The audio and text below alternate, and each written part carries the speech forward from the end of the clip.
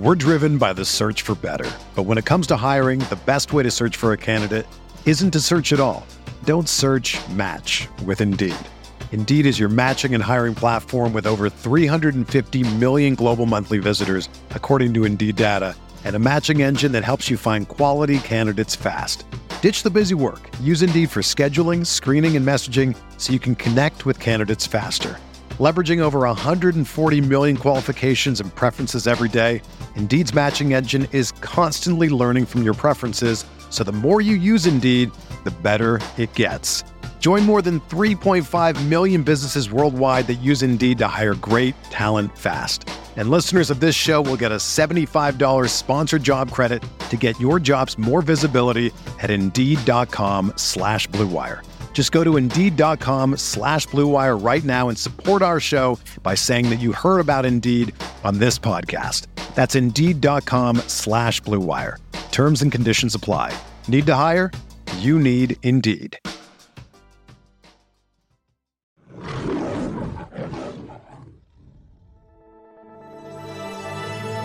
Blue Wire. With the second pick in the 2022 NFL Draft, the Detroit Lions select Aiden Hutchinson, defensive end, Michigan. Jared Goff winds up. Touchdown, Detroit. Josh Reynolds. Here comes the blitz. Down the middle and on the fly. Jamison Williams, extra speed on the gas and gone. Touchdown. Yo, what is going on, guys? Welcome back to the Pride Podcast, episode 253 on the Blue Wire Network. I am your host, Tyler, joined by my two guys, as always, Mr. Malcolm Hart here. I know how you guys are feeling on this Monday. I'm not good. How are you guys? How you guys? No, I'm fine, bro. I'm fine, man. I'm fine. I'm not letting this one loss get to me getting emotional. I'm fine, bro. I'm actually doing well. Had a productive day at work, So Malcolm, that's good for you. How are you doing, bro? Woo! Ooh.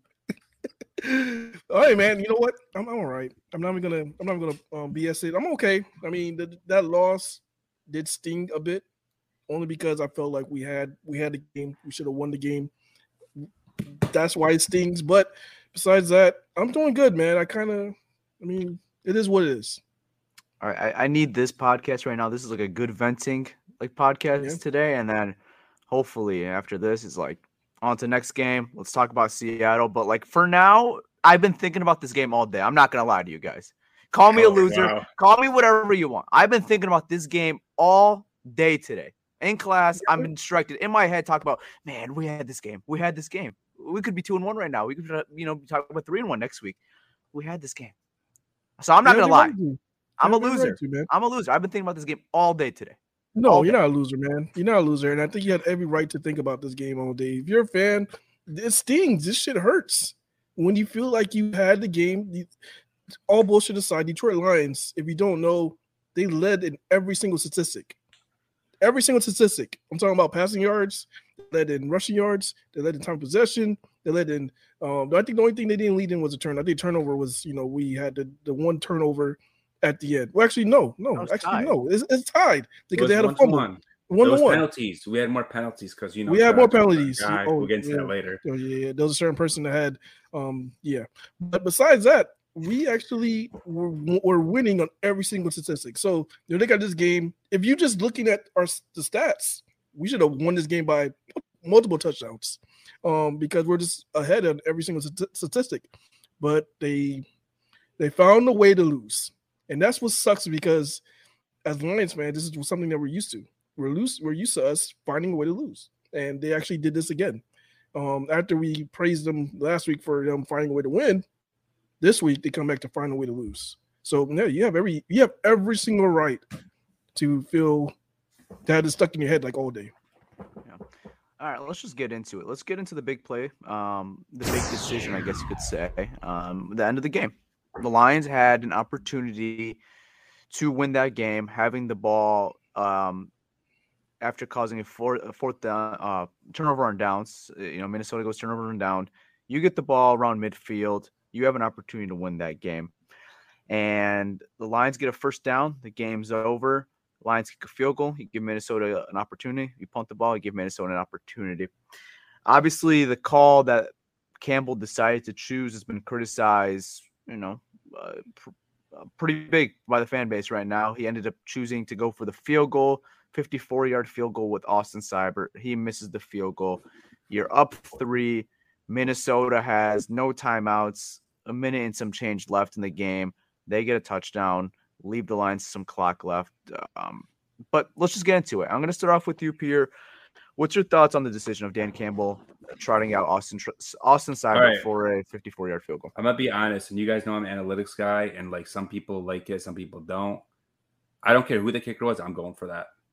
I'm getting the first down. I'm ending the game right there. I'm going to try to end the game right there. If I don't, then I don't. But this is what I didn't like about that drive. It was obvious they were running the ball, right? Like they kept running it and running it and running it, whatever. It didn't work out. Seems like they kept running it to the right, and like Jamal would like get like nothing, right? Like I think one play got like 3 yards or something. But just the last play, the third down, they had Swift with the inside zone run, and he actually got some good yards on that play. That's what made the call is like, do you go for this and end the game? Because it ended up being 4th and short or 4th and 4. Yeah, so 4th and short, because before it looked like it was going to be, 4th and long, which you probably just punt the ball, play the field position game at that point. But Swift breaks a solid run, gives you solid field position to maybe, go for it on 4th down. And like you said, get the first down and win the game. But yeah, go ahead. Continue what you're saying. I'm passing the ball on that drive. I know it might sound stupid. I'm trying to end the game there, okay? Mm-hmm. I'm at least going to throw a pass or two. I'm trying to end the game. If I end the game, I won this game. If I don't, okay, I'll take it. But like the analytics say, like you guys, I'm an analytics guy, forget the field goal. You kick the field goal, it's still a 1-possession game. You get a first down, it's game over. Literally game over. No time, like you mentioned. Minnesota has no timeouts. You literally need the ball down, and it's over. That's what I don't get. All day he was doing it too. Yes, like yesterday, all game.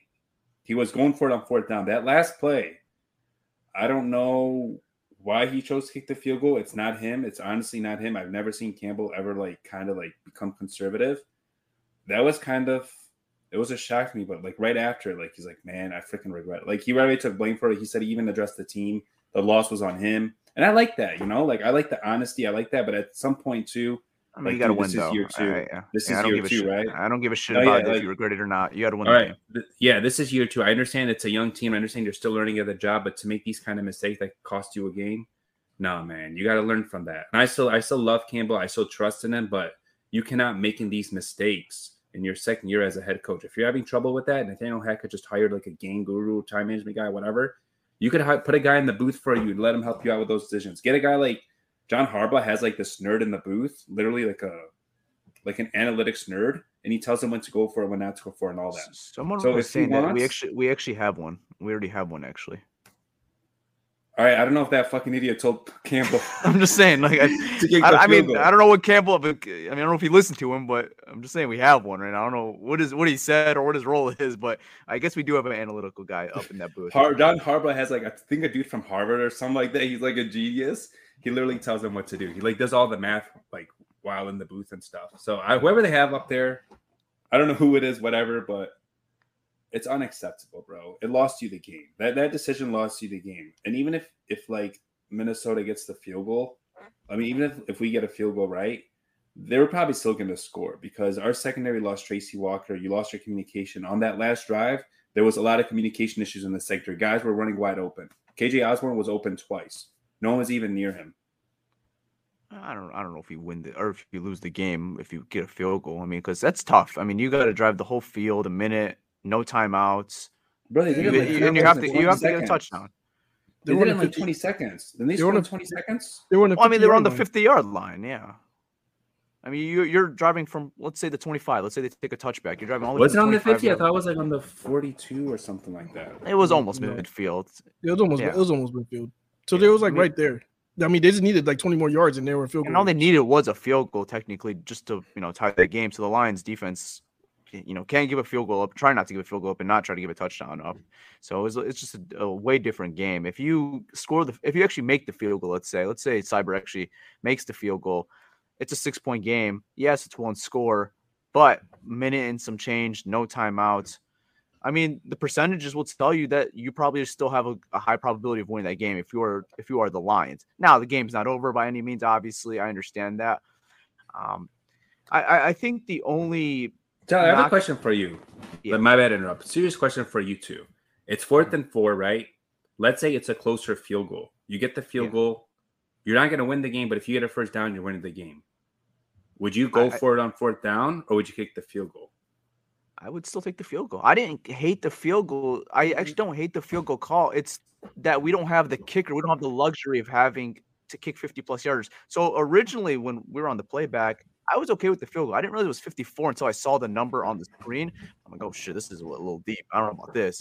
I thought it was more like 44. I saw your face when that number came up. I saw your face and you're like, oh. You're like, oh. Yeah, 54. I mean, that's for Cyber, that's rich. If it's 44, no, I'm okay with kicking the field goal. But we don't have the luxury of that right now. We don't have a guy that could kick 50-plus yards right now. I mean, if that's Matt Prater a couple of years ago, maybe I'm okay with it, right? But I think you got to know who you have on your team. You got to know the play. The call itself is not bad. It's just who you had kicking. It's a really bad call. I don't think it's a bad call. I really don't think it's a bad call. Because, like I said, look. Even if you have a better chance of winning if you get a first down than getting a field goal. What if you don't get that first down? It's the same thing where if you miss the field goal, they're in the same spot of the ball. They have the same scenario. If you don't get that first down, you're gonna take the same criticism. Exactly, it's the same. No, you won't. Because you made the right. No, that's 100% the right call. If you go for it on that fourth down, it's 100% the right call. You can take criticism for it. Maybe the offense, maybe the play was bad or whatever, but that's the right call to go for it. Says who? Says Pierre, or says say that? I mean, a lot of people. Where's analytics? Where's analytics that says that you have to go for that call? Even if it is analytics, I mean, analytics are always correct. If you get it, look. If you get it, you win. If you get the field goal, you don't win. I understand that. That's what it is. You got to factor in a lot of things, Pierre. You just factor in, go for it, win. Swift is hurt. Your best, your security blanket is hurt. Okay, you got to factor in a lot of things. You can't just say, go for it. Yeah, we say that, right? But then your best kicker missed a 48-yard field goal early in the game. You didn't trust him all game. Pierre, that was a horrible call. I didn't even say that was the right call. Kicking it was I was pissed. Tyler, when he lined up for that field goal, what did I do? Close your eyes. I closed my eyes. I had my hands over my eyes. Yeah, you were. Anything over 50 yards. I said this when we signed Seibert. When Seibert was in kicking competition, what did I say about Seibert? Yeah, anything over 50 yards, close your fucking eyes because he's not going to make it. And I said that. The thing is too, Malcolm. One sec. You're telling me Ben Johnson can't draw up a play 4 yards for one player? It doesn't. But if it doesn't go through, you're in the same position. Pierre, you got to understand, momentum is real. If you don't get it is real. Don't get me wrong, but you get that team over though. I understand that. You live with it. You got to factor in how's your defense playing. How was your defense playing the entire game? You got to put everything into effect. How was your defense playing the entire game? Do you trust your defense to hold Kirk Cousins to not go all the way down the field in a minute with no timeouts and score? Not kick a field goal, because we've seen people, make 2 plays and get field goal range. We've seen that last year. But do you trust Kirk Cousins to go all the way down the field, 80, 90 yards to score a fucking touchdown? I don't. I personally don't. Kirk Cousins to score a touchdown? Isn't he the captain of mediocre? Don't we call him the average Joe? He's the leader. Do you trust Kirk Cousins to go 90 yards and score a touchdown? Not kick a field goal to score a touchdown. No, but do you? Your best chance of winning, it doesn't matter who you have on the field. That's my thing. It's 4 yards. If you can't draw up a play for 4 yards, then I have issues with that. I hated the play calling in that last drive. I hated the play calling. You got to understand how our offense looked when Swift and Amon-Ra St. Brown got banged up. The offense just wasn't clicking. You saw it. Okay, all right, it wasn't there.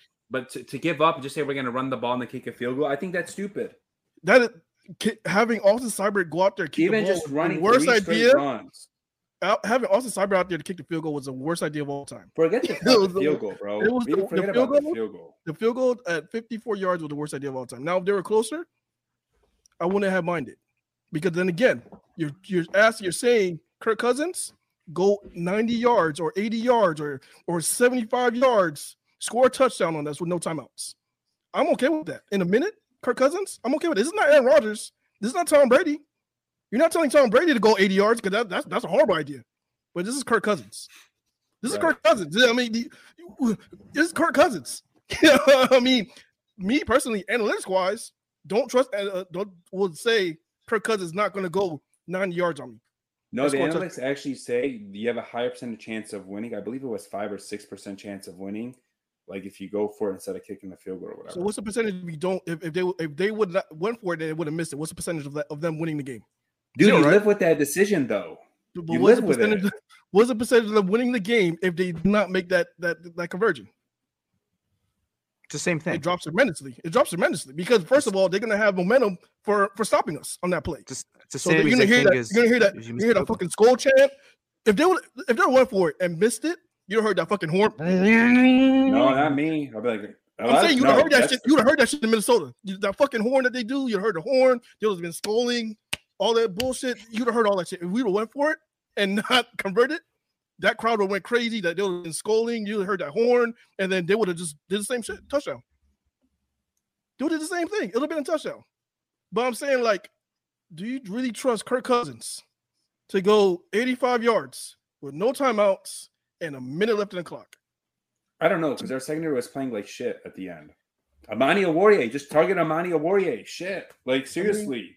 I get it, but let's be honest. Six penalties or 5 out of the 8 penalties were on him.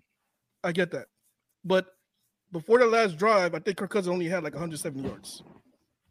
So they were doing well on Kirk Cousins. Kirk Cousins wasn't going off on him. Kirk Cousins wasn't having like a 200, 300, 400-yard game on him. I mean, he was okay.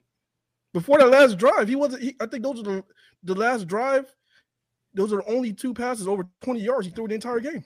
Yeah, they picked on Mike Hughes and Juju Hughes. I think also might have. I mean, I don't know exactly what happened there, but they picked on the 2 Hughes. The kick was horrible. Okay, the kick was horrible. Bad call. Shouldn't have done it. So what would you have done, Malcolm? What was the play there for you? I said pretty much I would have done anything. I mean, me personally, I probably would have tried to draw them offsides. That would be my first option. Okay, let's say they don't jump. What are you doing now? And then I'll have the delay game and I'll punt the shit. What if they decline it? What if they decline the penalty? Oh, they don't want to give you the field position to punt it. They say either you go for it or you kick a field goal. I still punt it. Fuck it. You still punt it. Yeah. Because I don't trust Kirk Cousins. I don't trust Kirk Cousins to go 85 yards. If he does it, then he does it. You know, then you're saying, okay, Kirk Cousins went the entire field and beat us. Yeah. He pulled a fucking Matthew Stafford. He pulled Aaron Rodgers in the last minute. He turned to Clutch Cousins and went clutch mode and beat us. The difference with the punt is yes, you got good field position for your defense. You're probably pinning them. Let's say within the 10-yard line, right? Anywhere from the 10-yard line to the end zone, right? So let's say they start off on the 10. The difference between is if you punt it, they still only need a field goal to tie the game. So do you trust the defense to stop them? Because at that point, you don't have to go all the way down the field and score. They don't have to score a touchdown. I mean, they might try to play for. They might play for the score. They're going to probably do that. Yeah, but they have the field goal in their back pocket. They have the field goal in their back pocket. Yeah. So then you go to overtime. That's what I'm trying to say. You just end it. I'm okay with that. I didn't know. I don't know about punting it. I was not really a fan of that. It's either you go for it. I think going for it probably been the move just with where you were in the distance. If you have the luxury of a kicker, I don't mind the kick, but we don't have the luxury. So I probably would have gone for it as well and just try to end the game. I'm going to backtrack though a little bit. I'm going to go back to kind of what Peter was saying. Forget the 4th down. You had 1 first down, the game's over. Why are we run? I know you want to burn their timeouts. I understand that. But 1 first down, you have an opportunity. Why are you going to put all your eggs in the baskets on the 4th down?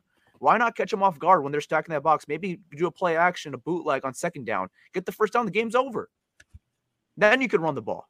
Yeah. That's my criticism for them. Not just the 4th down. Why not do something different instead of trying to burn their timeouts? Why not be a little more aggressive on 2nd down, 3rd down?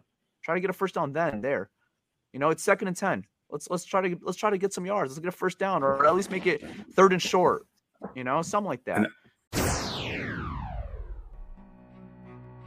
Hey, Prime Podcast listeners, it's your boy Malcolm here, and if you're a sports bettor like me, let me tell you about Odds Traders.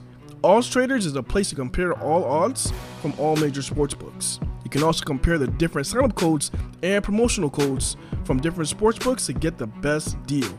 This app also provides player stats, key game stats, injury reports, projected game day weather, so the bettors can make the most informed bets as possible. This app also has bet trackers so bettors can keep records of all their games and betting activity. Looking to maximize your bets? Go to oddstrader.com/bluewire. Again, that's oddstrader.com/bluewire. Odds Traders, the number one site for your game day bets. We're driven by the search for better. But when it comes to hiring, the best way to search for a candidate isn't to search at all. Don't search, match with Indeed. Indeed is your matching and hiring platform with over 350 million global monthly visitors, according to Indeed data, and a matching engine that helps you find quality candidates fast.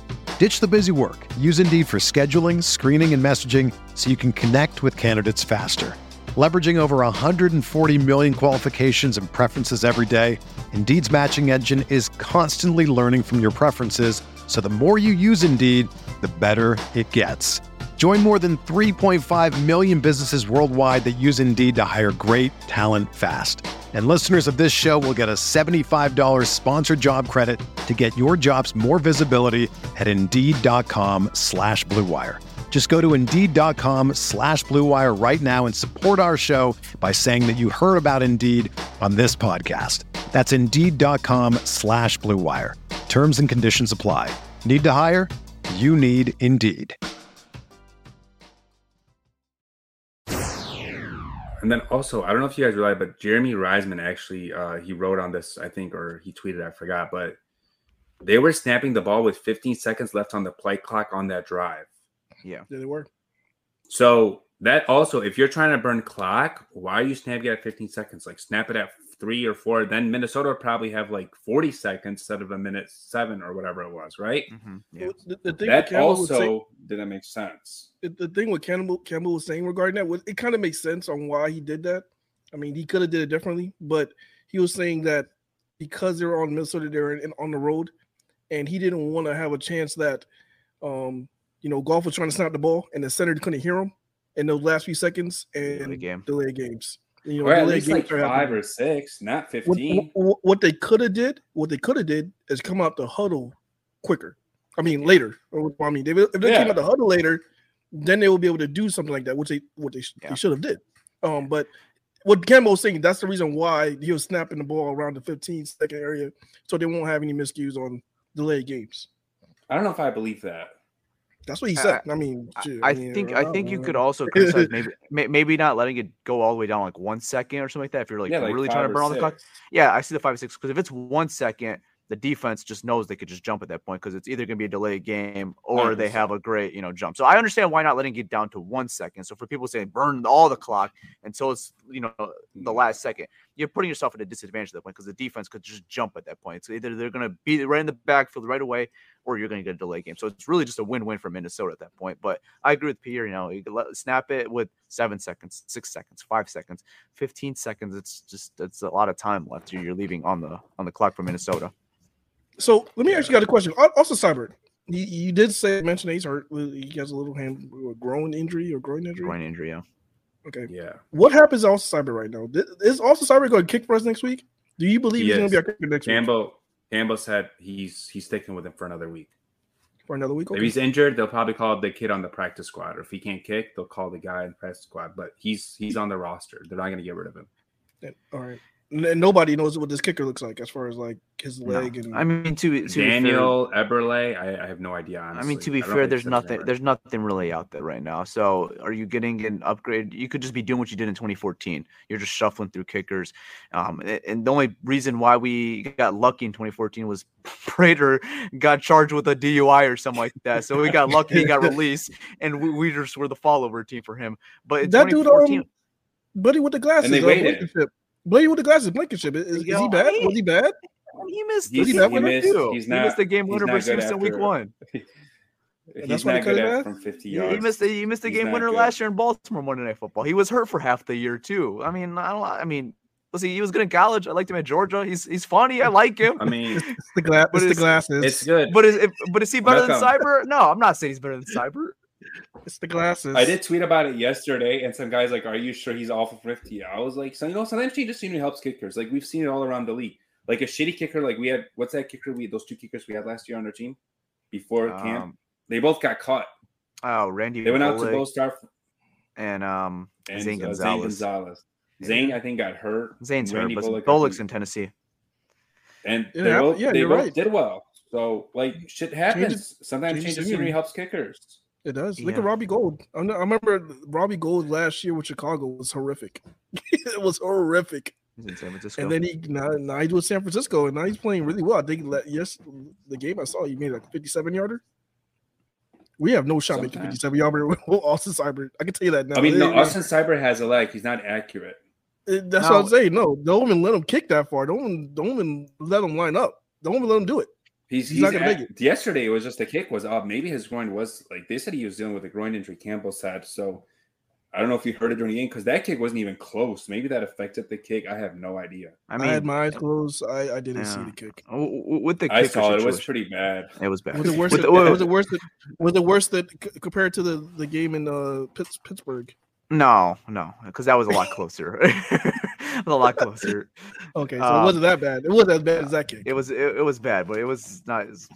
The only thing I'll say about the kicker situation, and if you're trying to upgrade from Austin Cyber, in reality, you're just taking another flyer and taking a waiver. And now you want to do that? I'm fine with that. I'm completely fine if they want to do that route, but it doesn't change my confidence level in the kicking situation. We're not going to figure this shit out this year. It's just as simple as that. We're probably not going to figure this shit out. Well, maybe we do figure it out, but I'm not going to have the confidence that we actually see it, And so it doesn't matter who they bring in. I'm going to have the same amount of faith in that kicker as I do in Cyber until I could be proven otherwise.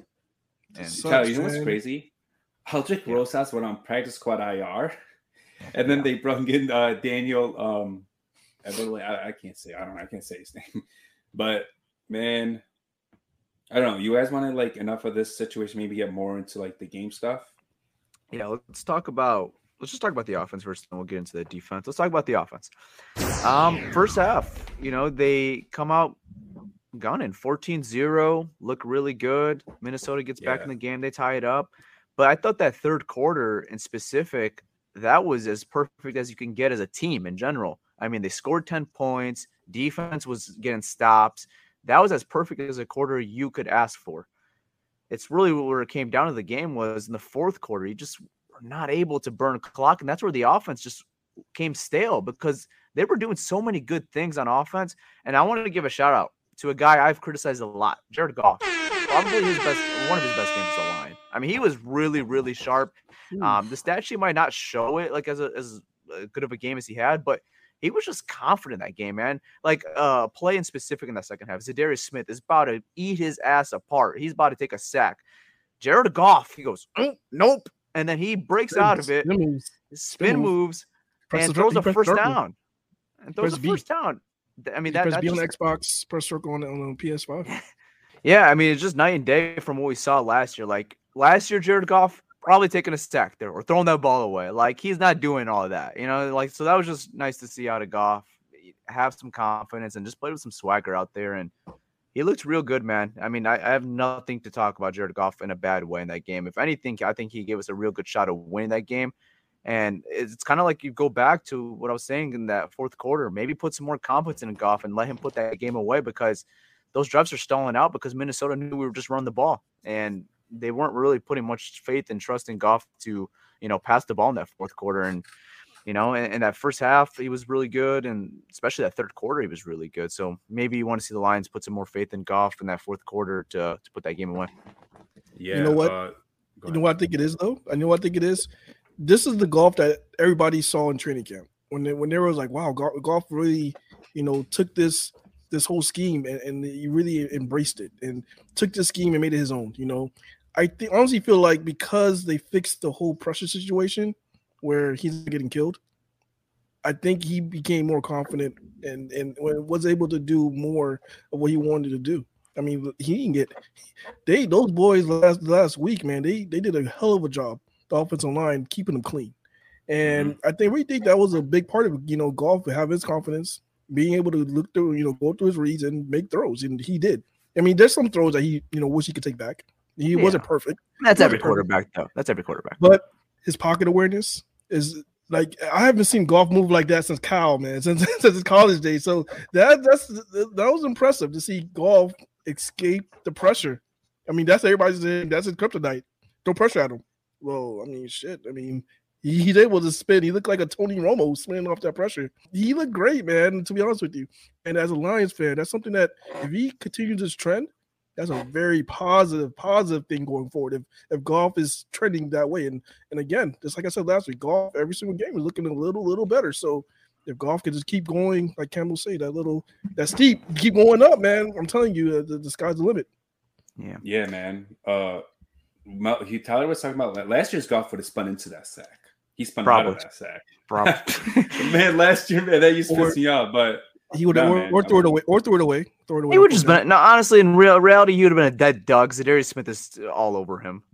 I mean, but all jokes aside, though, Jared Goff has been really efficient these past 3 weeks, and he actually made a beautiful throw. Unfortunately, I thought Reynolds gave up, but he couldn't see it. I think the sun was in his eye or something. Yeah. Because they have like a big ass window or whatever. So I think sun was that, but that's 6 basically, right?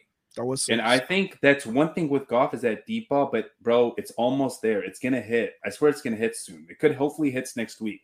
That deep ball is going to hit because they are this close. Reynolds, couple underthrows, perfect pass here. Fucking lays in his eye or whatever. That deep ball is going to hit soon, and it's actually the spiral looks better too. Remember how he used to be wobbly last year? Yeah. He's playing with confidence. His pocket awareness is great. He's not making mistakes. He's trusting his receivers. Bro, he's also, remember last year, he wouldn't really throw guys open. He'd wait. There was a pass yesterday where, Reynolds wasn't, once he turned around, the ball was right there. Right? So it's nice to see. Yeah, he's not. Last year, he was killing his receivers. He would just throw it so late to them. I mean, he's still doing that a little this year, but it's improvement. You're seeing improvement in that, and that's what you want to see. And if he continues this, hey, he could be our franchise guy. We'll see. Yeah, I mean, if we got to see more, we'll see. I mean, he has to. Yeah, it was a good game for him for sure. It's gonna be interesting. It's gonna be interesting to see how this offense looks for the next couple of weeks because there is a little bit of an injury update right now on DeAndre Swift. It looks like he could be out for the next couple of weeks, and they might try to get him back after the bye week because we obviously knew he was dealing with the ankle injury, but now he's dealing with the shoulder. We kind of saw him in and out that whole game, and Campbell was indicating that resting Swift might be for the best right now, just for him, his health, and we can get him back in a couple of weeks. So obviously that's a big loss because Swift has been really good for this offense, even in the limited carries, because just his presence on the field is something defenses have to keep an eye out for. He's a legit weapon. So not having that guy out there, I mean, we like our running back depth, but they're not DeAndre Swift. Jamal Williams is not DeAndre Swift. Craig Reynolds is not DeAndre Swift. So it's definitely going to be a loss without DeAndre Swift if he is indeed out for the next couple of weeks.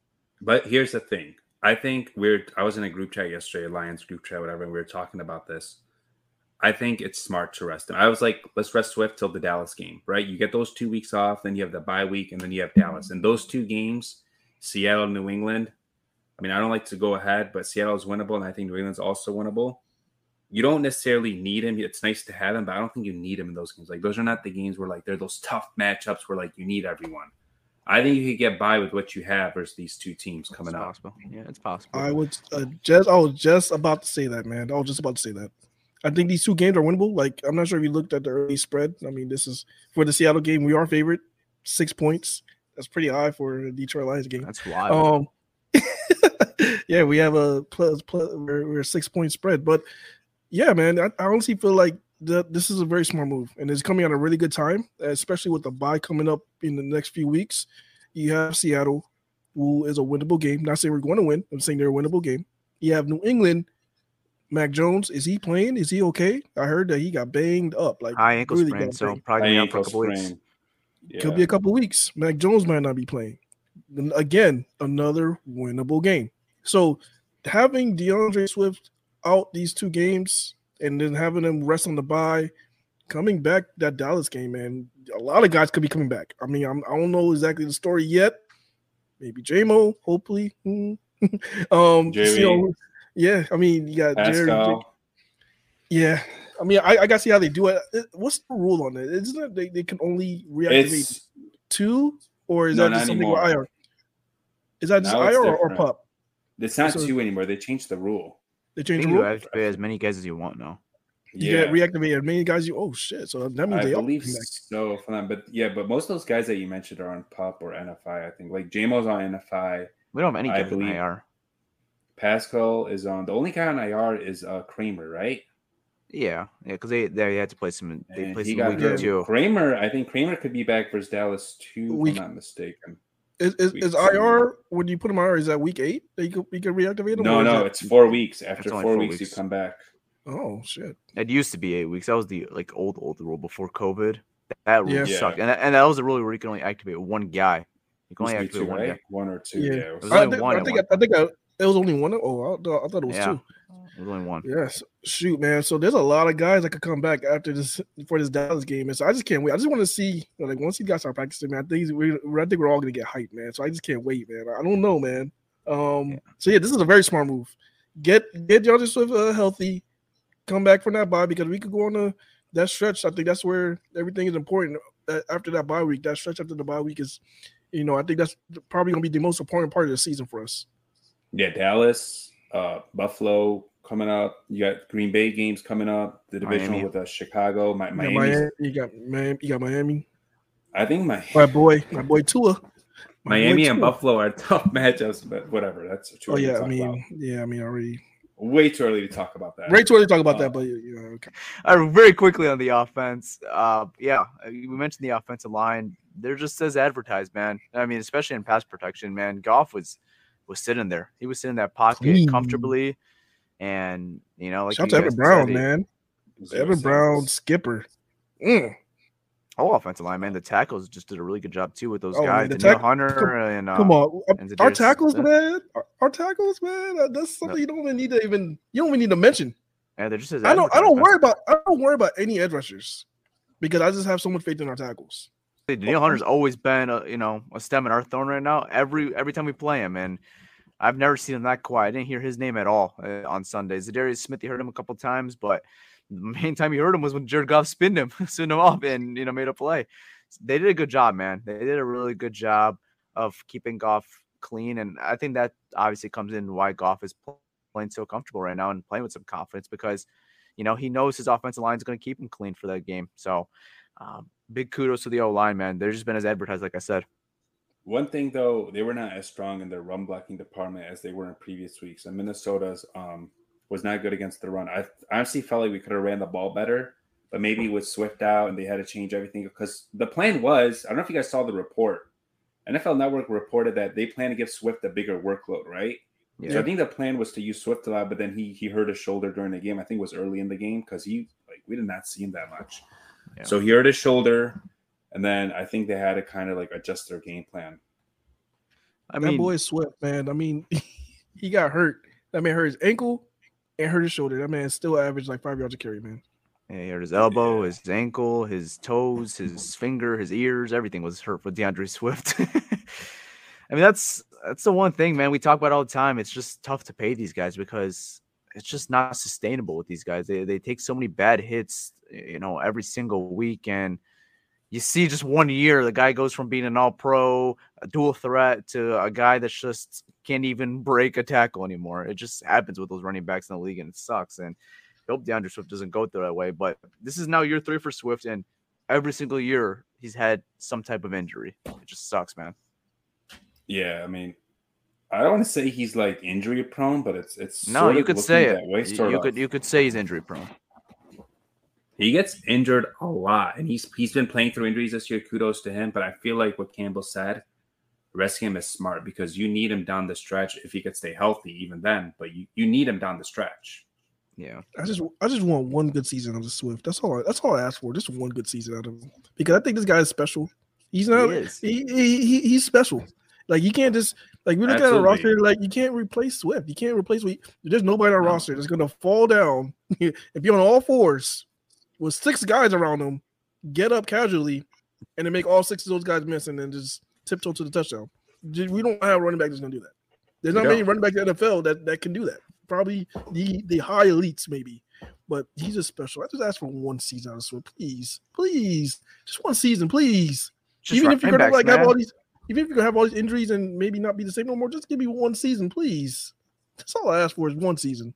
Just one season, please. It's running backs, man. Like we see with Christian McCaffrey, he was like that. He had one really good year.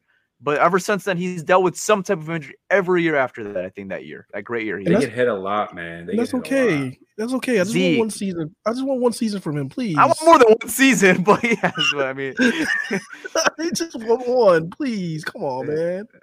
Well, it's not going to be this year at least. Hopefully, he plays majority of the games, but he's going to miss a couple games this year. It looks like so. You missed a couple. Just right out the stretch, man. Just play. Come on, Swift. You can do it. Bro, he wants to. Rub some icy hot.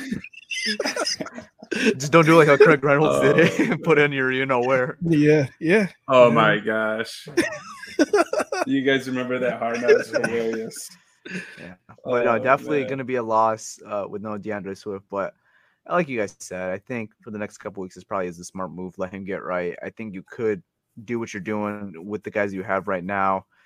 And just roll with that for the next couple of weeks. Hopefully we can get him back after the bye in Dallas, and that'll be good. And hopefully Amon-Ra St. Brown. We'll see when the practice report comes out this week. Hopefully nothing too bad. He was out there, but you could tell it wasn't the same Amon-Ra St. Brown we've seen from the last couple of weeks, and even that first half we saw. So hopefully he's right and he's good to go for this game, because you can't lose Swift and Amon-Ra St. Brown. What was his injury? Was it something? Was it like he rolled his ankle? That's what they said. He rolled his ankle. Okay. So I don't think it's a sprain. He just rolled it. You could tell after he got hurt that he wasn't the same guy. Like when he tried to make a cut, it just wasn't the same. Yeah, no, it wasn't. He had a linebacker on one play. It was, I think, a third or fourth down. Usually that's that's money. You get a first down there with Amon-Ra St. Brown, do that little cut play to the to the versus the linebacker. Yeah, versus linebacker. That's easy usually for a first down, but now he could even make that cut. So hopefully he's right in, because he's a huge part of this offense. And you can't lose both of those guys, man. Those are your biggest keys to your offense. All right, another thing. So go ahead, Malcolm. My bad. Oh, I was just going to say, I was shocked that the next guy up, when Amon-Ra St. Brown went down, the next guy up was Khalif Raymond. Khalif Raymond, no, not Khalif. Khalif. I'm sorry, Khalif. Raymond. Khalif Raymond. I was shocked. Yeah. Hawkinson needs to step up. I say this shit every week. I know he had that one touchdown, but that's like, man, that shit was easy. That's what I'm saying, bro. He didn't do shit. He caught the ball. He had another good catch in the game. I think it was like in the beginning of the game, he had another nice solid catch. I have to be honest. He's been playing like shit. He's been playing like shit. He's just not gonna like take over a game. No, Malcolm. He's playing awful, bro. You think so? Like he's playing like awful, or he's just whatever, man. He's just out there. I want to say he's always out there. His standards. I just think that he's not playing like elite. Like he's not playing like I said, you don't really have to drop. You don't have defenses are coming into the defensive coordinators are looking at Detroit Lions and they're saying, how can we stop DeAndre Swift and how can we stop Amon-Ra St. Brown? They're not saying, oh man, we got double TJ so he doesn't destroy us in the middle. No way. They're putting a linebacker on him. They're saying, the Will linebacker, just cover him and call it a day. That's it. That's all. If he gets a couple catches, he gets a couple catches. Bro, when I mean get a couple catches. Like, I'm not saying like awful, like as in shit. I'm saying like to his standards, this is unacceptable for a number 8 overall pick. It really is. We've been saying that. He's not a number 8 overall pick. I said that last week. I'm not gonna even do that whole Hawkinson conversation again, but you just gotta accept it. He's just there. Like I like him on the field. I like him on a rookie contract, but anything outside of that, I'm okay. He's nothing special. He's very replaceable. He's not like all that. He gotta step up to make it seem like look, I'm a part of his offense. I want these coordinators to fear me. Double me, do something. You think defensive coordinators are going to the Chiefs and say, let's just put our will linebacker on Travis Kelce and call it a day? No, you think they're doing that? Hell no. Hell no. You think they saying George Kittle like, all right, we're playing 49ers. Just put the will linebacker on him and just see what happens. Just call it a day. Maybe some plays will switch and put the safety on him and we'll see what happens. I mean, if he catches a couple passes, because no man, Kittle would go off for like 200 yards. And then like when you also So we came into the week talk about like attacking the middle of the field, right? And they did that. I thought they did it with Hack, but they did it with Chark.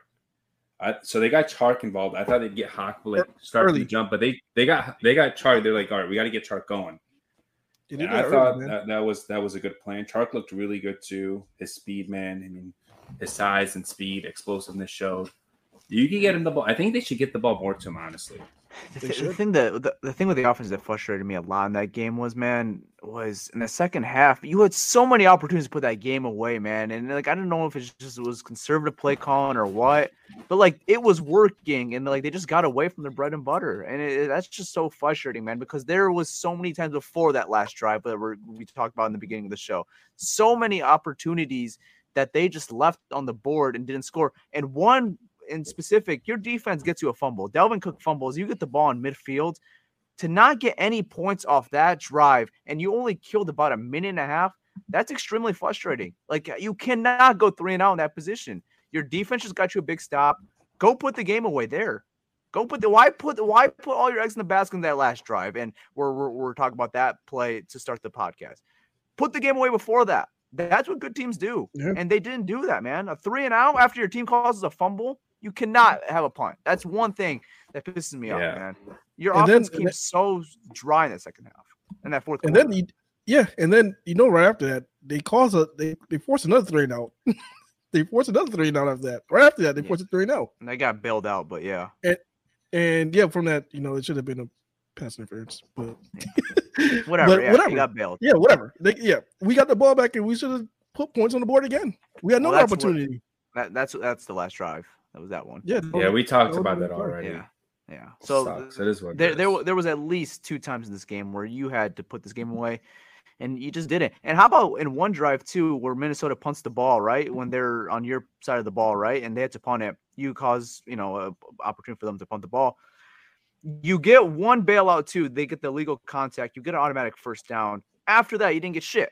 I mean, you got a bailout from Minnesota. They're telling you to win this game. They're telling you to get first downs. They gave you a first down. After that, run, punt. Or no, it was run, take a big chunk to Josh Reynolds. I don't understand. It was 3rd and 1. Why are you taking a big chunk on Minnesota side of the field, throwing a big chunk? About that. Just get a first down. Why are we taking a 30-yard shot to Josh Reynolds or a 20-yard shot, however many yards it was? Pierre. Just get the first down. Analytics. Pierre, your analytics. What the hell was analytics saying? I didn't go back and watch that. Malcolm, did you watch that play? I have not. I seen it once live and I almost lost my mind.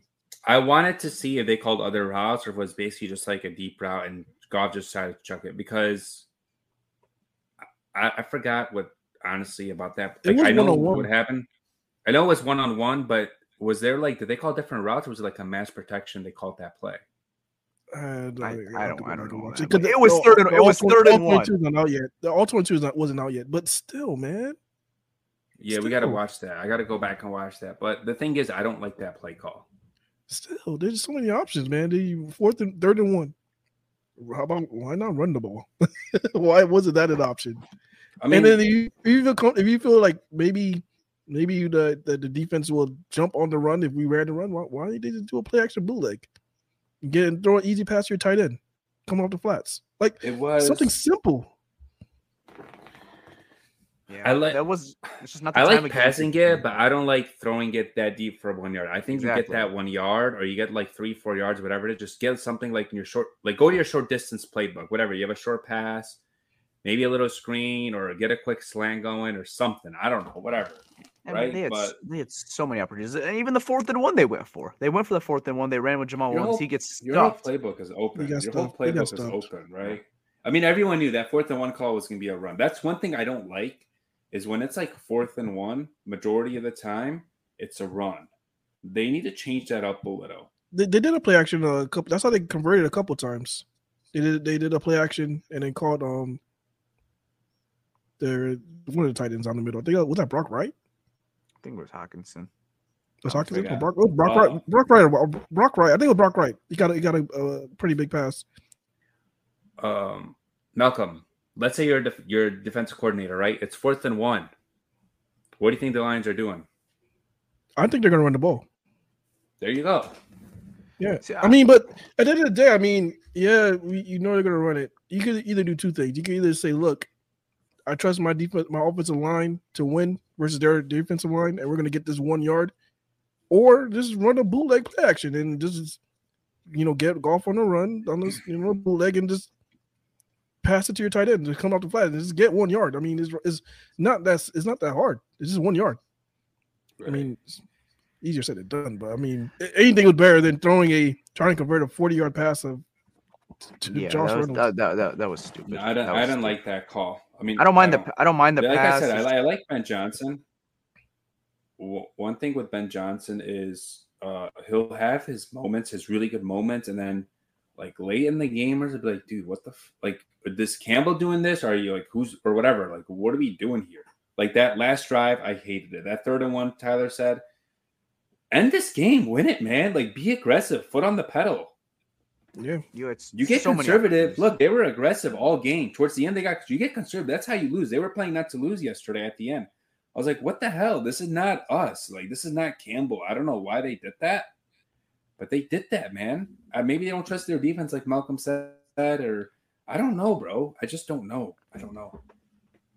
The 3rd and 1 play just never made sense in general. Like, why are you throwing it deep though? You just need a yard. I mean, it's you're trusting your defense, if anything, more because why are you taking a shot like that? Because if you don't get it, it's like, okay, we have our defense to rely on. I'm talking about the end, but yeah, at the end, yeah. I just thought about it. The only thing I could think about, Tyler, is like maybe they thought they'd catch a defense off guard and hit it, right? But that's stupid though. Like that's kind of getting too cute. That's overthinking. You just need a first down, keep the clock moving. Just keep the clock moving. You're only killing a minute 30 once they punt the ball. That's not enough time. You're not killing any clock. And you got gifted a first down off an illegal contact on Minnesota or holding, whatever the call was. You got gifted a first down, didn't take advantage of it.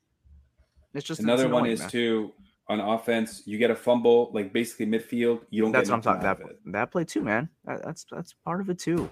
There's parts of the Lions offense, and I believe Jeremy Reisman wrote an article on this where they get 3 and outs a lot at a high rate.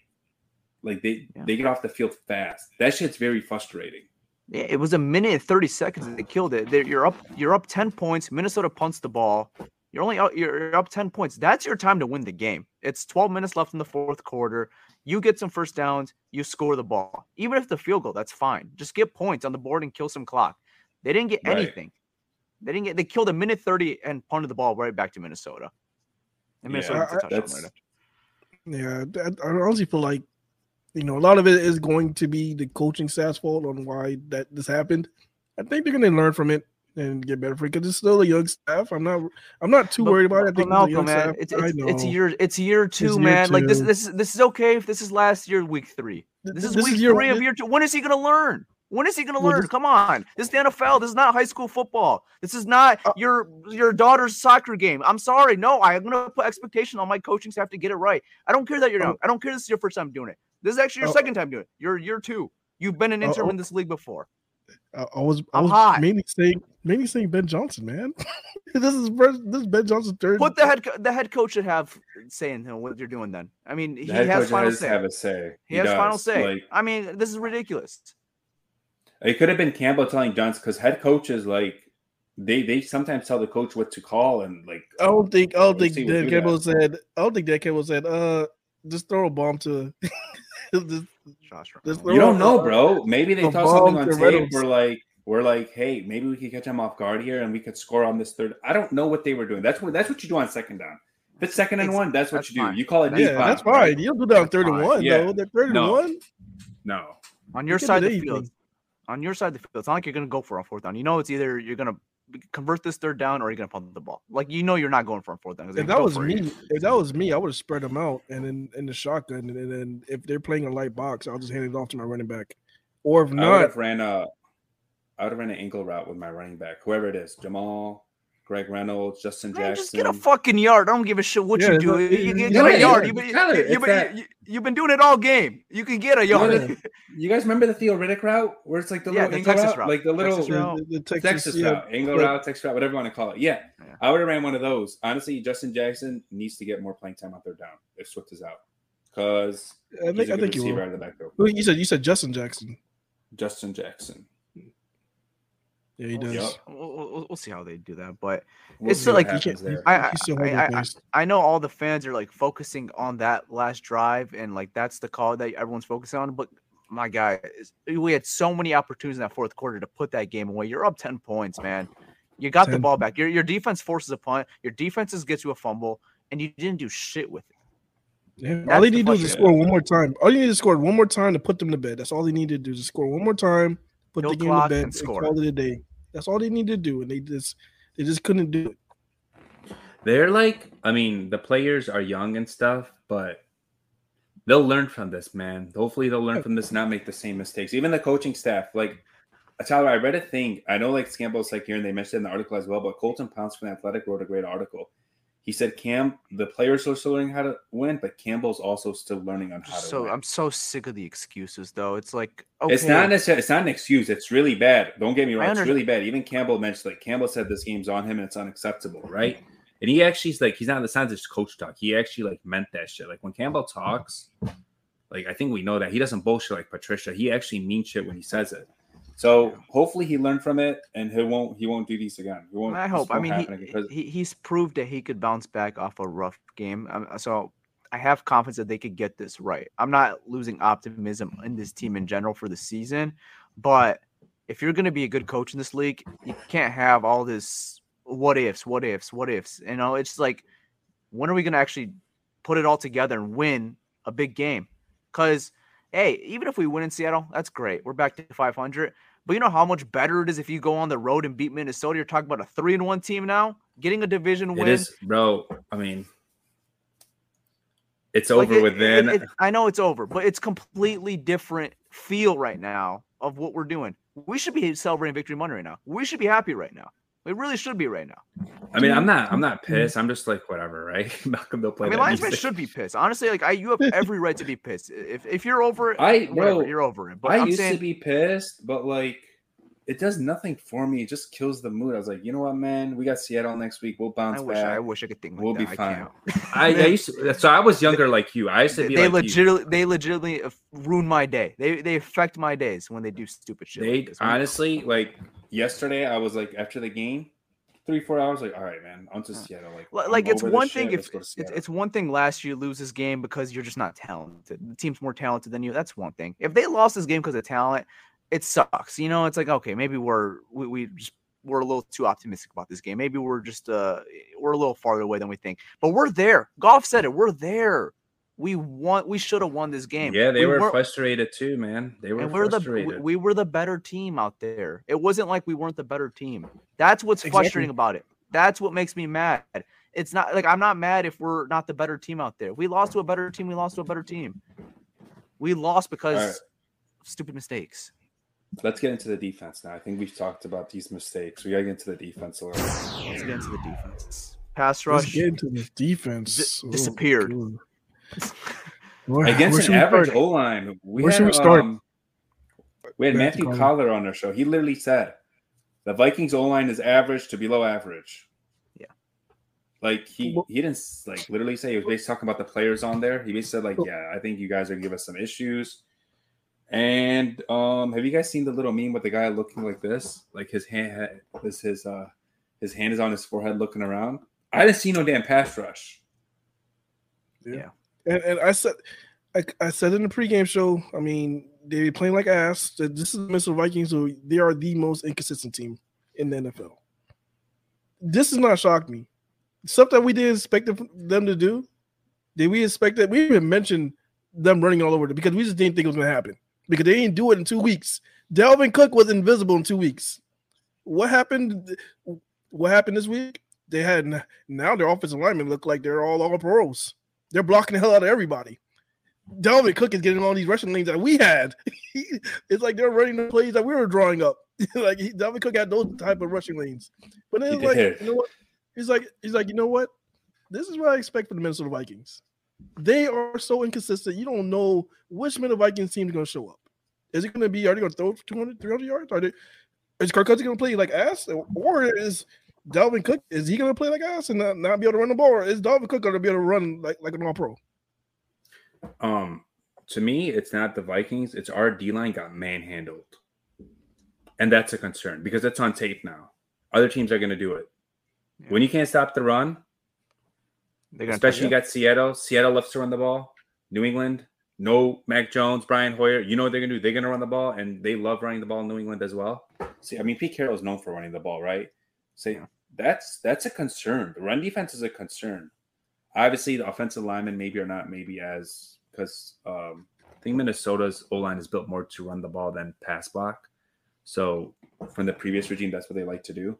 Obviously, I don't know how these O-lines are, but even in those, it's a concern. Even in those past situations, we weren't getting home. They were not getting home.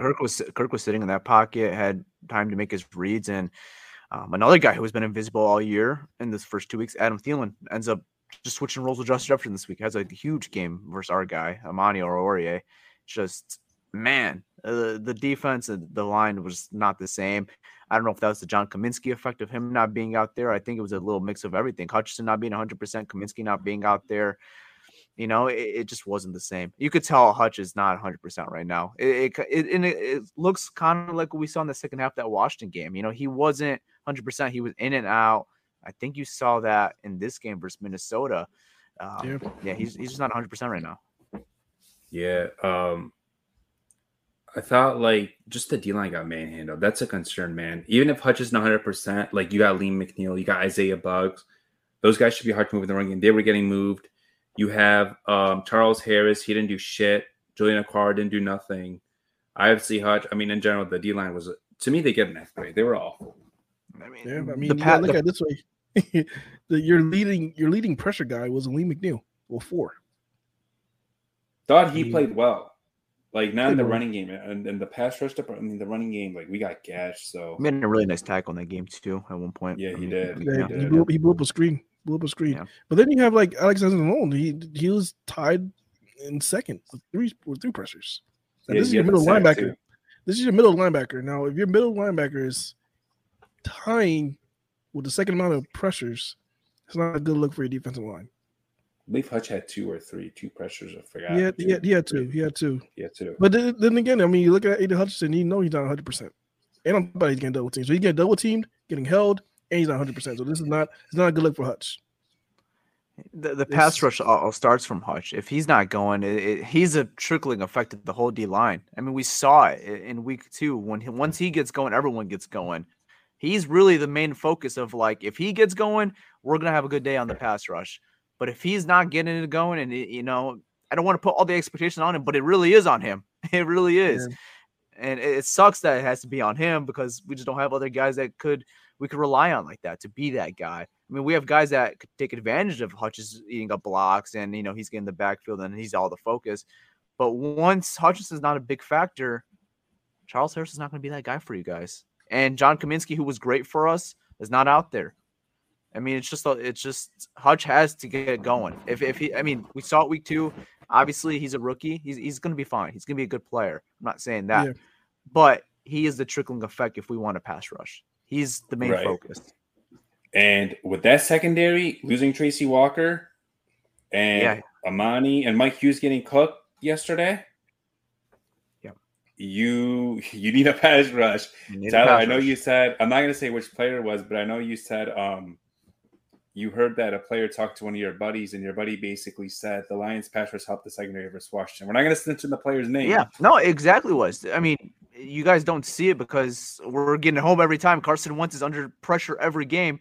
But, hey, Will Harris didn't have a great game as far as covering Terry McLaurin. Even Jeff got beat a couple times in that game, but it was mainly Will Harris. But it's just if you don't have a pass rush, our secondary is not that good to hold up these guys for multiple seconds.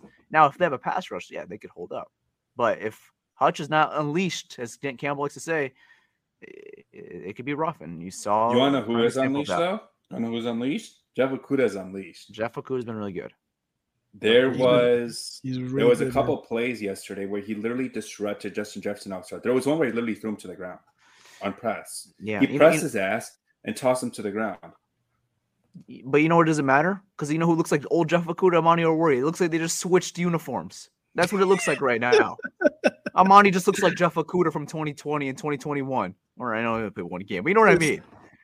I'll say this with Amani. Go ahead, Malcolm. I was gonna say it was just rough for Amani Warrior. I mean, it doesn't look like he was fully healthy. To be honest with you, he just. I'm not really too worried about him. I think he's gonna get better or play better. I hope, Six man. penalties is kind of unacceptable. And Like he can't. Yeah, he gave up nine catches. I mean, he was rough. tough. I mean, he literally switched tough. uniforms with Jeff Okuda. That's all it was. I would love to praise Jeff, and he's playing great right now. But like, it doesn't even change the reflection of our cornerback room because we count on a guy like Monty to be pretty steady. He's not. And Mike Hughes down the stretch was awful. He got cooked. Yeah. Like he was awful. And I don't know what they're gonna do. Jerry Jacobs can't come fast enough. He can't come back fast enough. We need Jerry Jacobs. We really need Jerry Jacobs. Bro, you know what's crazy? If Amani's struggling this bad, I get it. He's your starter and you don't want to bench him. But if he's playing this bad, you have another guy on the bench who's not the best player. But shit, if you're getting cooked, just let's throw him in there, see what happens. You talking about Will Harris? Yes, I am. I never thought you're laughing. You're laughing. I never thought you would say that. Malcolm, I'm laughing because I never thought you would spilled words. That's why. I'm laughing. Because think about it. Amani's getting cooked. Will Harris, he played really well last week. Got the pick. I mean, we had a pass rush that game.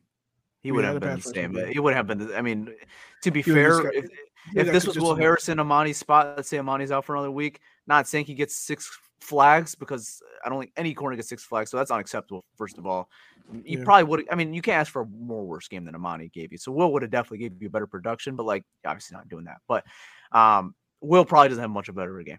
Let's just be honest. I think too with Amani, like one thing that sucks is he was with the receiver and he was fucking grabbing him. Like, why are you grabbing him? You're running with him. Like he wasn't even getting like flat out beat, right? He was literally running with him. And that's technique. Maybe he was a little raw. He didn't play that much. So watch all 22, bro. They all do it.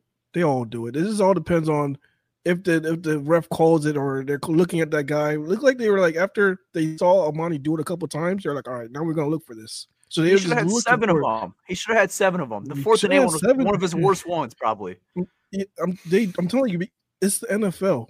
Cornerbacks do it every single game. Even your boy Monty does it. I mean, it's not every corner does it. Yeah, Jeff. They do, every but like corner does it. It all depends on if you're gonna get caught or not. But I mean, sometimes you don't make it that obvious, bro. Like it was bad yesterday. It was really bad. He had a rough game, really, really, really rough game. But it all depends. I think what they're gonna do right now with Amani Warrior, because I do believe that the coaching staff have a trust in him. They're gonna see how he handles this. Can he bounce back?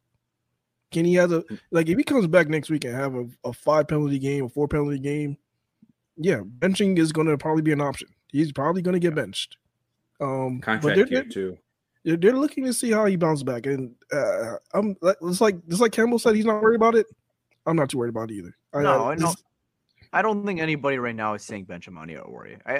Yes, there is. Okay, yes, there is. Logical fans or no one is saying we should bench Amani or Warrior right now. Like that's just not the move right now. Pierre even said just now to bench him for Will Harris. Pierre said if he has another rough game. He said if he has another rough game. Oh, is it another rough game? Yeah, no one's saying go. I thought he said that game.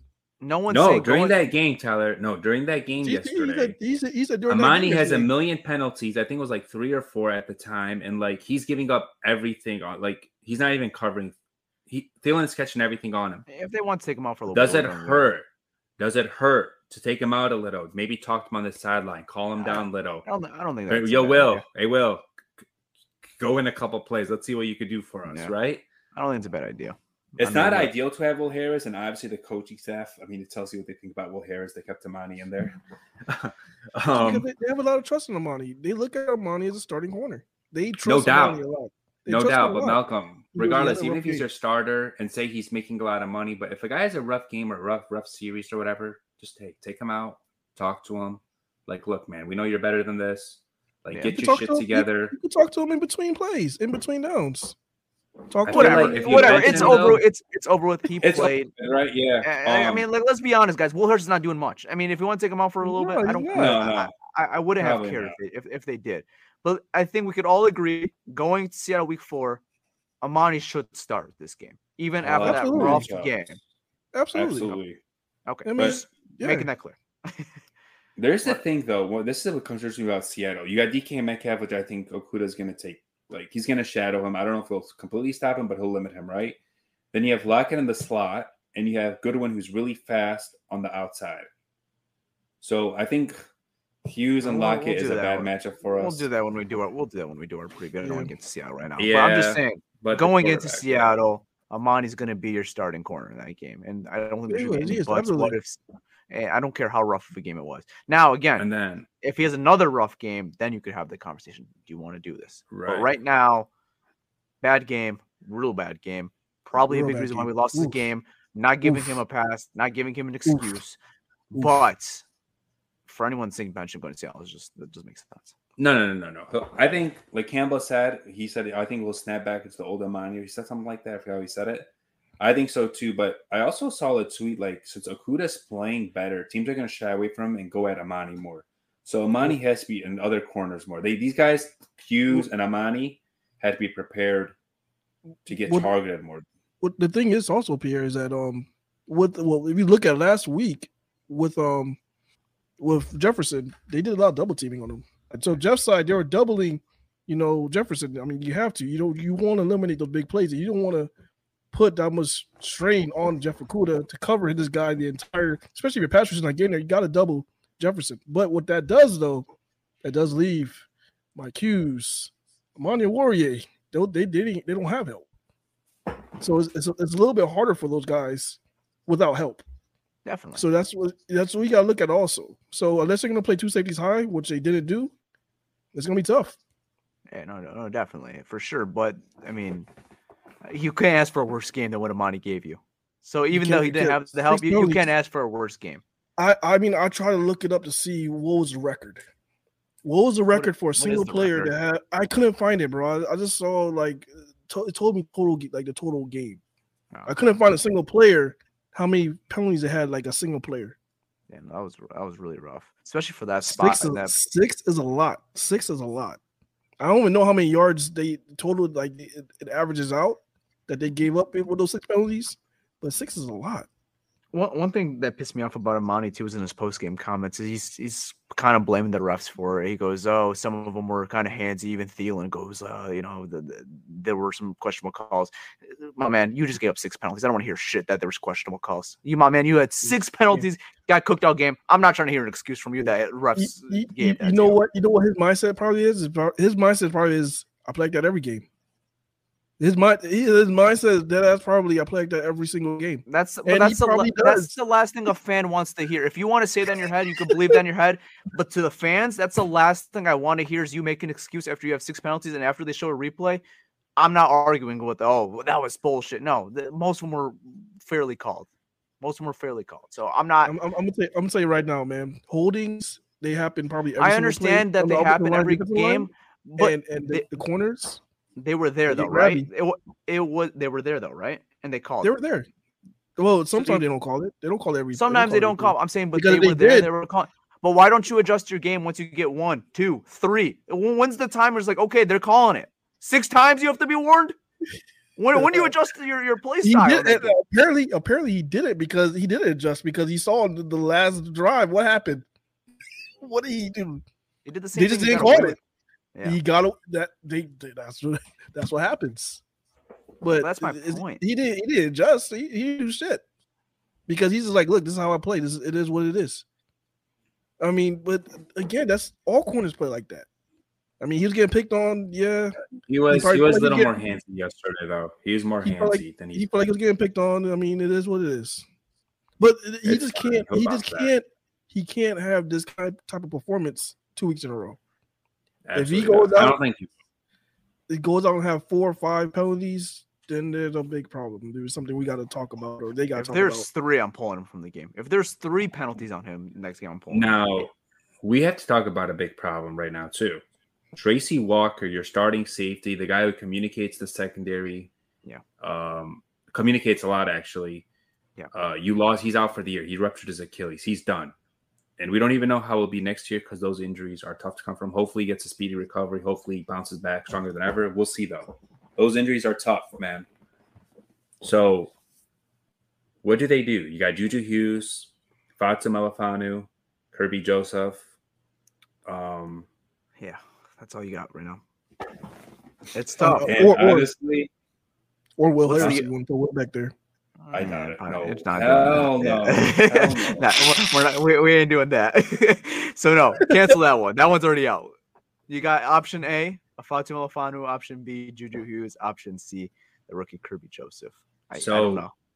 I think this is how they're gonna do it. So Ife Melifonwu is little, like kind of like, he's a little behind. In the offseason, they switched him to safety. He was hurt during camp. And then obviously he was hurt now a little. So he hasn't really played a snap at safety yet in his career. So I think what they're gonna do is they're gonna give Juju Hughes. If Juju struggles, I think maybe after the bye week, we could see Ife Melifonwu. He'll be more kind of comfortable, more with the playbook, practicing more as safety, whatever, right? And then I think later in the year, we talked about this too, like after the draft, Kirby Joseph, like mid to late season, he'll start getting those safety 3 looks, right? You bring him in, see how he looks, give him some snaps here or there, play to his strengths, let him get comfortable. I think they're going to do that. So Juju, slowly bring in Iffy, and then like really slowly bring in along Kirby.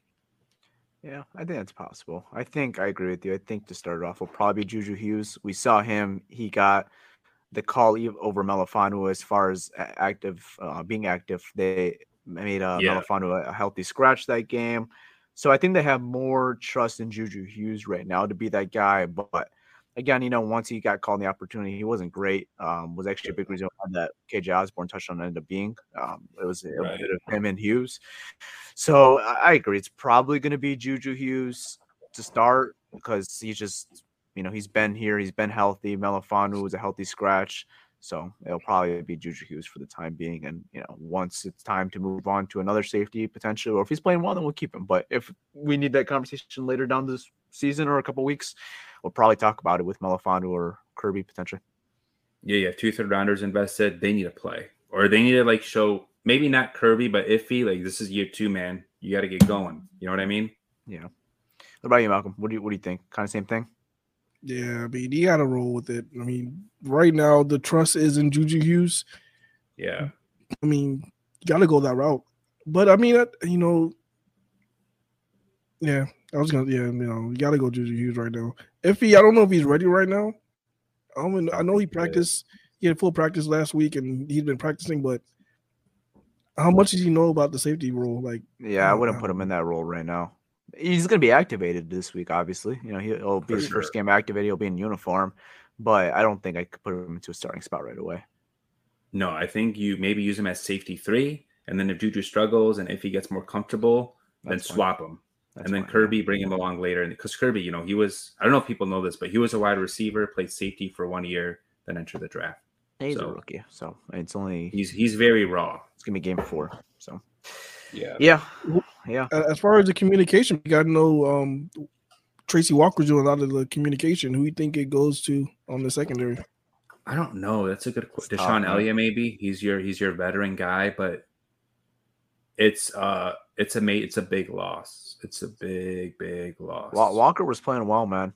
He was playing really well. Got the contract this year.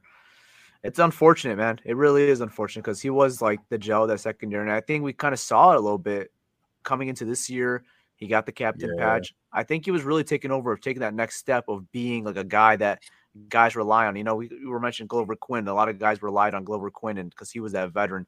Tracy was kind of coming that veteran finally for this Lions team. I think a lot of those young guys, because especially our young, we have in our DBs room, it's so young, not a lot of experience in that DBs room. I think a lot of those guys were relying on Tracy Walker, and he's not going to be there now. So it is next man up. We've seen the Lions adjust with other guys. That's one thing I want to give this team credit for is even when injuries, they have been able to fight through adversity. Should have fought through adversity and won that game, even with the injuries they had yesterday versus Minnesota. You should have won that game. You should have won that. You were the better team out there. So they've done it before. Let's see how they do it again. Bounce back. We'll roll from there. But, before we go into our oopsie doopsie and ball of the week, I just got to ask one question. This is a question that Pierre actually brought up in the past, and this is actually backtracking some of our defensive talk. Guys, what the hell does Michael Brockers do? I just want to know, like, what? You're there now. He's useless. That's what I'm saying, bro. You were defending him the other day in our group. You were defending him in our group chat on Saturday. He's useless. What does he do? Like, what? Michael Brockers. He is there, but he is not there. What the hell does Michael Brockers do? What does he do? Do you guys have the snap counts from this week? Does anyone have them on hand? Yeah, I have it right here. What's the difference between him and Benito Jones with snaps? Benito didn't play that much, but it's actually only a 6-snap difference. Brockers only played 19 snaps yesterday versus the Vikings, 26% of the defensive snaps. What do the Lions think of him? There you go. I mean, he's just not good. He's not good. I mean, he might be a great veteran leader for this D-line group, whatever, but as a player, he's taking up roster space. Just be a coach. Why don't you be the assistant defensive line coach? Help us out. Call it a day. By God, what does this man do to his team? What does he do to help his team? He's making $9 million. Yeah, well, what does he do to help this team defensively? What does he do? They need a guy in that defensive tackle position specifically, and you hope that Levi, when he comes back, hopefully this guy comes back anytime soon, that he could be a guy that can get to the quarterback, because without Kaminsky right now, we have no guy inside that can get to the quarterback. Our best guy to get in the quarterback inside is Lee McNeil, and that should never be the case. No, that should never be the case. Too. Pascal hopefully comes back soon. Yeah, you can move those guys around. Pascal, I have big hopes. I have big hopes for Pascal, man. We don't know what's going on with Levi, but I mean, we need those. We need one of those guys. I mean, because Kaminsky was a great stopgap till we got those guys back. But without John Kaminsky, relying on Isaiah Buck, I like Isaiah Buck. He's been all right in the run defense, but relying on those guys to get to the quarterback, it's not the same, man. That NASCAR don't hit the same without John Kaminsky out there. It just don't hit the same. And I hope once Pascal comes back, you could probably do that package again with him. Yeah, I'm just still trying to figure out what the hell does Michael Brockers do. I want to see Demetrius Taylor at this point. Seriously. I thought we would see him on Sunday. Honestly, once Kaminsky's out, I thought he's one of our better pass rushing defensive tackles. I thought maybe we'd see him because we don't have a pass rushing defensive tackle right now without Kaminsky. Why is he playing, man?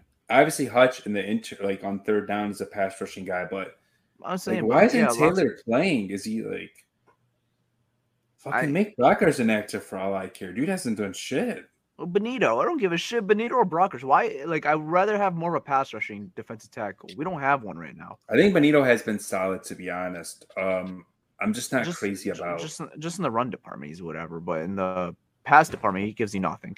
He gives you nothing in pass, bro. He's way too fucking big. He's not moving those linemen to get to the quarterback. The thing is, I read a thing, or I heard a podcast. I think it was Eric Schlitzberg. I forgot. Basically, what teams are doing is they're doubling Lee McNeil and they're singling Brockers because Brockers cannot get off his blocks.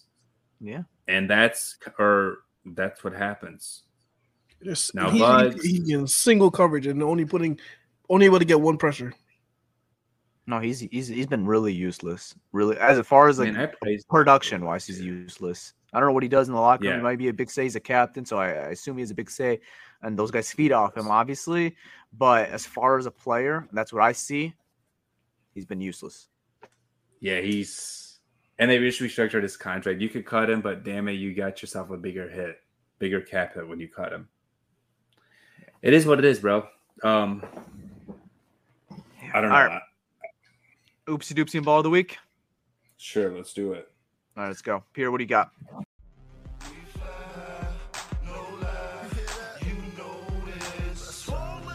Jeff Okudah. Jeff Okudah is the baller. I think we talked about it. He shut down Justin Jefferson. He's been balling these last 3 weeks. So I got to give it to my guy Jeff Okudah. Okay. Honorable mention, Jared Goff. Oh, I like it. He deserves it. Let's go, man. I never thought that Jared Goff would make your baller of the week ever. We're not haters, man. We just don't think he's all that. He's had a good game. We're gonna give him credit when he deserves credit. I'm not a Goff hater. I've said this on this show. If he has success, it's great for the Lions. Exactly. Team, right? I think Malcolm has this thing like we hate Jared Goff. We don't hate Jared Goff. I don't think you hate Jared Goff. When credit's due, credit's due. When fault is due, fault is due. We're gonna give him his fault. We're gonna give him credit. Yeah, and he deserves credit this week. He was really good. He was sharp. I was really impressed. Good. Yeah. All right. Oopsie doops. Oopsie the week. Yeah. Oh, boo-hoo. Let me play a sad song for you on the world's smallest violin. Do I have another option? Do I even have another option? I mean, a lot of people probably say Dan Campbell in the coaching of the game, and I don't think it's a bad one. I'm not going to go there personally. I'm going with Amani Oruwariye. Even though he wasn't necessarily the reason why we lost the game, you cannot have 6 penalties on defense as a defensive back. Cannot have 6 penalties. Now, again, was he the reason why we lost the game? I wouldn't say he was the reason why we lost the game, but he kept some drives alive for Minnesota, gave him some first downs, gave him some more opportunity for points. But I think it does go hand in hand with Campbell well. So I am going to give an honorable mention to the coaching staff for Oopsie Doopsie of the Week, because I think it is fair, because I think they had many opportunities to win this game. That goes with Campbell. That goes with Ben Johnson. They had many opportunities to win this game. So Amani and the coaching staff get the Oopsie Doopsie of the Week. All right. I like it. Yeah, me too, man.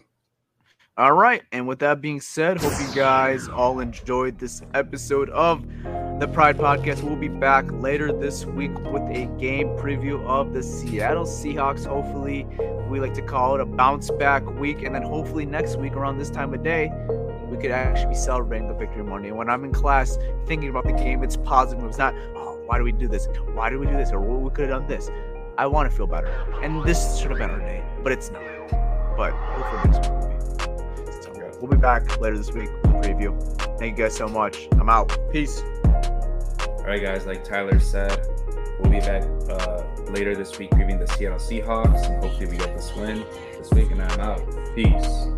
All right, y'all. It's your boy Malcolm, and like they said, we'll be talking about the Seattle Seahawks. And just want to give everybody a reminder: we would not be doing the pregame show, the live pregame show on Twitter Spaces, the playback, and the postgame show on Twitter Spaces. We'll not be doing that this week because we will be in Ford Field enjoying the game. So just want to give everybody another reminder. And with that being said, I'm out. Peace.